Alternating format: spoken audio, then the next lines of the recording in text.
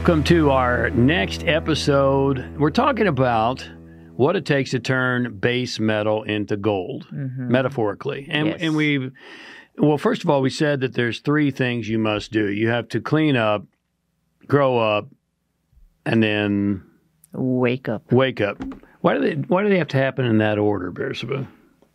Because you have to clean up your junk first. Yes. We've invested a lot of time on cleaning up toxins from your physical body, your diet. And now let's bump up a level to your mind and your thoughts. And as Bersaba stated, it's very difficult to clean up your thoughts if you have a toxic body and a toxic brain. And this is something you don't hear that frequently. But if you've been following along, which hopefully you have, then we've invested a lot of time in helping you clean up your body.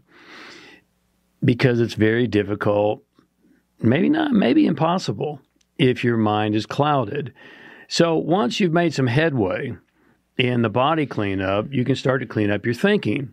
Second step. Now, let me ask you to consider, Bersaba, if you had a friend, Yes. maybe even a family member, that was constantly lying to you, constantly telling you you're not good enough, constantly making you feel like the worst is going to happen, constantly causing you worry and stress, would you spend a lot of time with this so-called friend? No? How do you really feel about that? Absolutely not, especially the lying part. Yeah. So when was the last time, and I wouldn't either. So let me ask you, when was the last time that your own self-talk told you the truth regardless of appearances? When was the last time that your own self-talk inside told you the best is going to happen? That happens for you all the time, doesn't it? Oh, yeah. Yeah. When was the last time your own self-talk was constantly reassuring you there's no need to worry, there's no need to stress about life situations? When was the last time this happened? For me? Yes. Oh. Yesterday? That the best things are going to happen? Yes, the best things are going to happen. There's no need to worry. There's no need to stress. Yeah. That's a tough one. That's a tough one. Most of us don't have that experience. So let me ask you this question. Why do you listen? True. Why do you believe this self-talk? Maybe it's time for a new friend. Now, we're not advocating a Pollyanna approach to life. Not at all. What we're advocating is a realistic approach to life.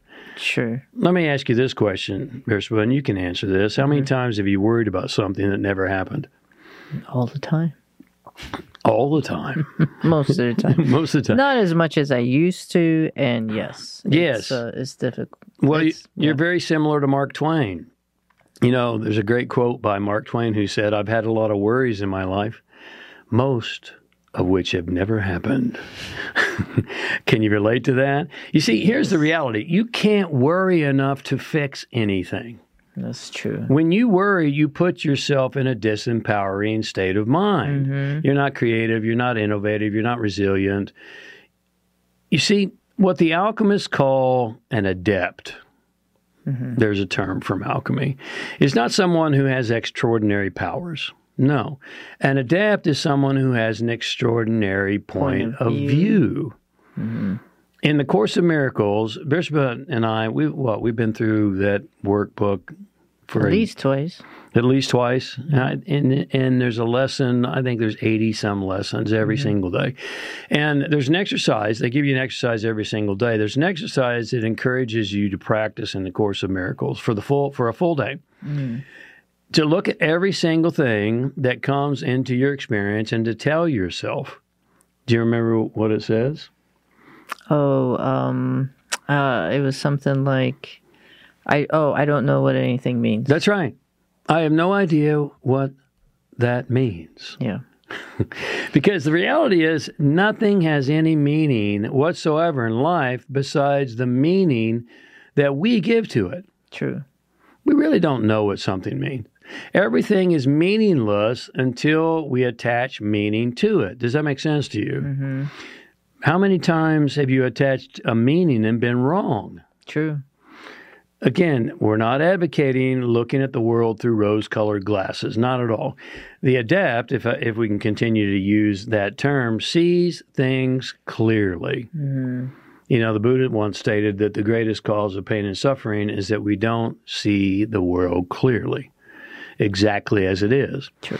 So to see things clearly is not to see them worse than they are. No. But as they are. That's right. And not to see them better than they are either. As they are. But to see them just exactly as they are. Not worse than they are, not better than they are, just exactly as they are. Yes. So we challenge you to change your perception and point of view this week. Mm-hmm. Sometimes easier said than done. Yes. Maybe you should commit, here'd be a really powerful exercise for you, to take the one from the Course in Miracles and just tell yourself that no matter what comes into your life, whatever comes to you for an entire day, I have no idea what this means. And if you can really convince yourself and be genuine in that and congruent with that, you might just find it changes your entire experience. Hopefully this has been helpful to you. Thank and you for being here. We'll continue with our cleanup topic next week. God bless. Lots of love. Bye.